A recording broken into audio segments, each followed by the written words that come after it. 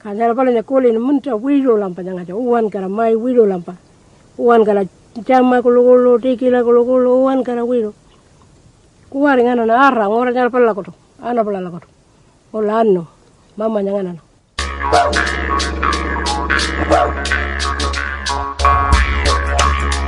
G'day guys and welcome to Aussie English. My objective here is to teach you guys the English spoken down under. So whether you want to speak like a fair dinkum Aussie, or you just want to understand what the flippin' hell we're on about when we're having a yarn, you've come to the right place. So sit back, grab a cuppa and enjoy Aussie English.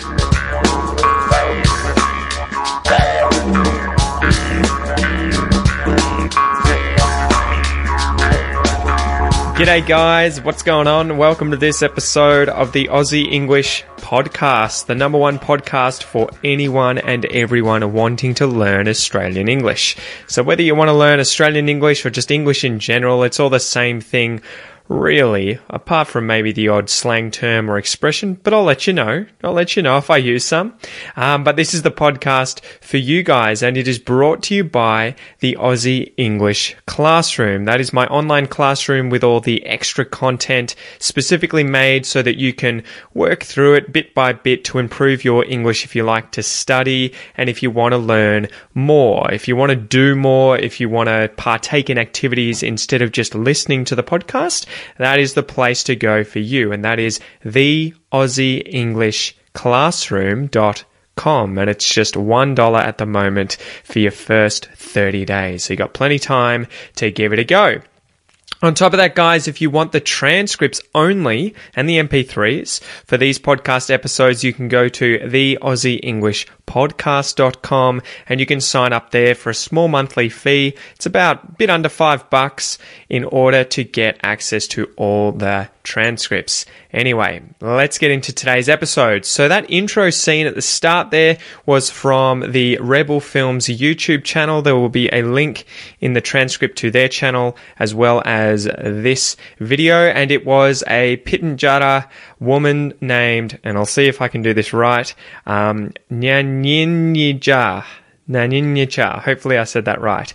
A Pitjantjatjara woman named Nyannyinja from South Australia, and she was speaking about what it was like as an Australian Aboriginal living in this area of South Australia in the desert before she had ever met a white man. So many Aboriginals in Australia didn't lay eyes on, let alone meet, a white person until the mid-20th century. So go check that video out if you want to hear a bit of Australian Indigenous language being spoken, as well as if you want to understand a bit more about what it was like being an Aboriginal in Australia before meeting white men. Anyway, guys, as usual, let's go through an Aussie joke. So the Aussie joke for today, guys, are you ready? Are you ready? Are you buckled in? Are you prepared? The joke is, did you hear about that guy whose whole left side was cut off? Did you hear about that guy whose whole left side was cut off? He's all right now. He's all right now. Do you get it? Do you get it? So it's a pun here, guys. He's all right now. Did you hear about the left side of this guy and how it was cut off? Now he's all right. So that's a joke there between left and right, left and right. But then also, if you're all right, especially after an accident, it means that you're okay. You're all right, okay? So I hope you get that one. Today's expression, guys, is to take it on the chin. To take it on the chin. And this one was suggested by Emma in the Aussie English Classroom Facebook group. We're in there every week suggesting expressions and then we vote on them. Emma won this week's. Well done, Emma. Next week, good luck, Akon. He keeps trying to win, but people keep beating him. So come on, Akon. You got this. Next week, we can do it. So let's go through and define the different words in this expression first, guys. We'll go through the definition and origin of this expression. I'll give you a couple of examples. We'll then go through a listen and repeat exercise, and then I want to chat to you a little bit about Australian Aboriginal languages, just so that you guys understand a little bit more about the diversity of languages in Australia. All right, so definitions-wise, the first word in this expression, take. Take. This is one of those verbs that has many different meanings, but I'm sure you're familiar with the word or the verb to take. To take something, though, in this case, to take something, take it, is to receive or accept something. To receive or accept something. You're taking something. So if someone tries to give me something, or maybe it's not even being given, they're just doing this thing to me. If I take it, I receive it, I accept it.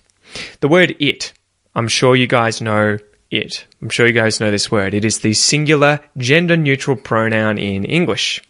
The word on. On is, in this case, talking about the location of somewhere in the general surface of an area. So in this case, it's on the chin. You are taking something, you're receiving something, and then we're using on to talk about the surface on which you're receiving this thing, which is a punch, just so that you know. To take it on the chin, to take a punch on the chin. The last word here, a chin. A chin is the bottom of your face. It is under your lower lip. It is the protruding part of the face below the mouth, and it's formed by where the two lower jaws meet in the middle, okay? So those are the words. Let's go through the expression now, guys. So the expression, take it on the chin. I wonder if you guys have heard this and if you know how to use it. It's got a few different meanings. The first one is a literal meaning. Obviously, most expressions tend to have come from something literal originally. In this case, the literal meaning of to take something on the chin is to receive an impact, especially a punch, obviously, on one's chin, to receive a punch on the chin.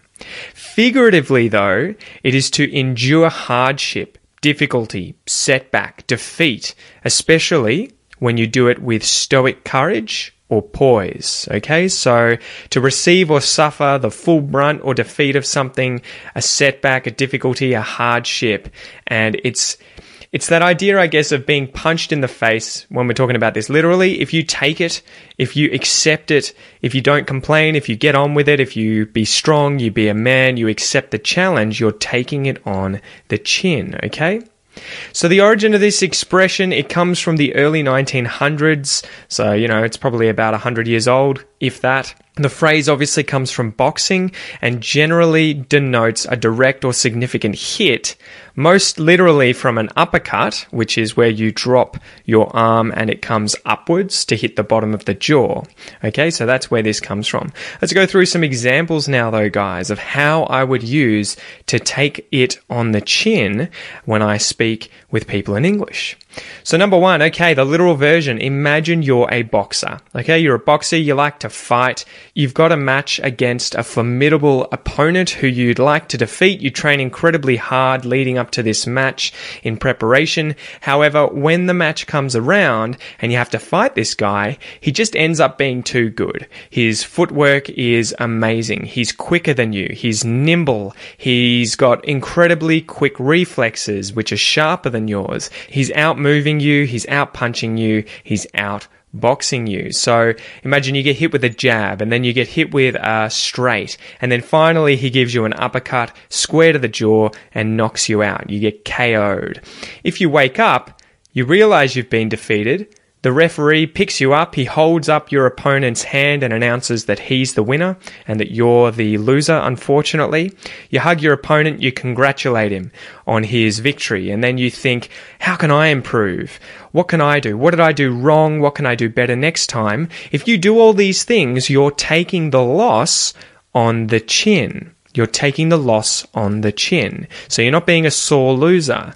Despite losing, despite facing significant hardship, you're being strong, you're being a man, you're accepting the loss, you want to learn from it, you're taking it on the chin. You took it on the chin both literally and figuratively. All right, example number 2. This time, imagine that you go to work one day and you find out that the business has tanked, okay? So it's hit rock bottom. Maybe there's a downturn in the economy. Maybe people just aren't buying the services or the products from this business and the company isn't as successful as it once was. So as a result of the poor performance of this company, your boss has to tell you that you're being made redundant, meaning that the company can't afford to keep you hired anymore. They have to let you go. It's not that you're being fired, but you're not quitting either, but the position that you have at work is no longer available, so you are being made redundant. If you take this on the chin, you're being stoic. You understand it's not their fault. It's not your fault. It's just how it is. And you accept things and you stay strong. You get on with the job. You keep a positive attitude. You take it on the chin. So someone might say, if they hear about this, wow, you're doing really well. You're taking it on the chin. Example number 3, guys. All right, so imagine that your mother is a gambler. So she likes to bet money. She's addicted to gambling. So imagine she goes every night to the pokies at a pub around the corner. She wanders off in the night after dinner, disappears, and then comes back, and she's pissed away a lot of the family's money, a lot of the family's hard-earned money. Eventually things go too far. Your mother takes it too far, and your father finds out what's happened and realizes that the family's money is all gone, and it's him and the children who have to take it on the chin. It's the kids and the father, they're the ones who now have to suffer as the result of the mother's gambling. They have to endure this hardship. They have to take it on the chin. They have to be strong. They have to get on with things. They have to deal with this bad situation. They have to take it on the chin. If the family turned to the mother and told her off, reprimanded her, and she got her act together and tried to fix things, she stopped gambling, she's accepted it was her fault and that she needs to make amends, now she's taking it on the chin. When your mum admitted she'd done something wrong, she really took it on the chin, okay? So hopefully now you guys understand the expression to take it on the chin, to take something on the chin. Remember, literally, it means to take an impact, especially a punch on one's chin, but figuratively, it is to endure a hardship, some difficulty in life, a setback, a defeat, and especially when you face this with stoic courage and poise, okay? So now let's go through a little listen and repeat exercise, guys. This is your chance to practice your Australian pronunciation or just your English pronunciation in general. Remember, listen and repeat after me, guys. Let's go. To take. To take it. To take it on. To take it on the. To take it on the chin. To take it on the chin. To take it on the chin. To take it on the chin. To take it on the chin. Good job, guys. Now, take. Take is an irregular verb. I took it on the chin. I've taken it on the chin. Okay, so it has 2 different past participles, took and taken. So in this exercise now, I want you to practice the present perfect, have taken it on the chin. Okay, and we'll go through the different pronouns. Let's go. I've taken it on the chin.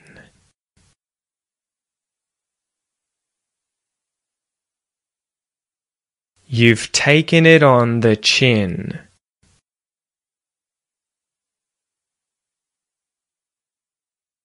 She's taken it on the chin.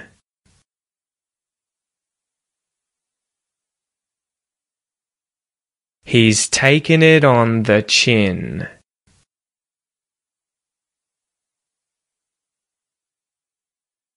We've taken it on the chin.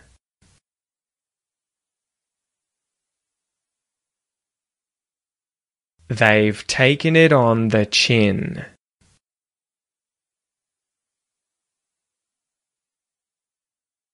It's taken it on the chin.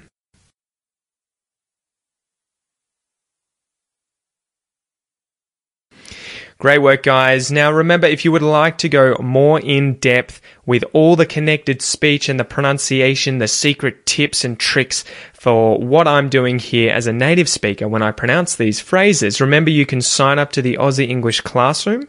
You will not only get access to this episode and the breakdown of the pronunciation in this exercise, but you will get all the previous episodes as well. And I'm currently working on a pronunciation course in the Aussie English Classroom. So it's full of videos I'm about to upload and exercises, MP3s for all the different sounds in English, as well as the minimal pairs. And it's specifically for people who want to improve their Australian accent. So get in there and give it a go. The Aussie English Classroom.com. All right, guys, let's go through the Aussie fact and we will finish up. So, Australian Aboriginal languages.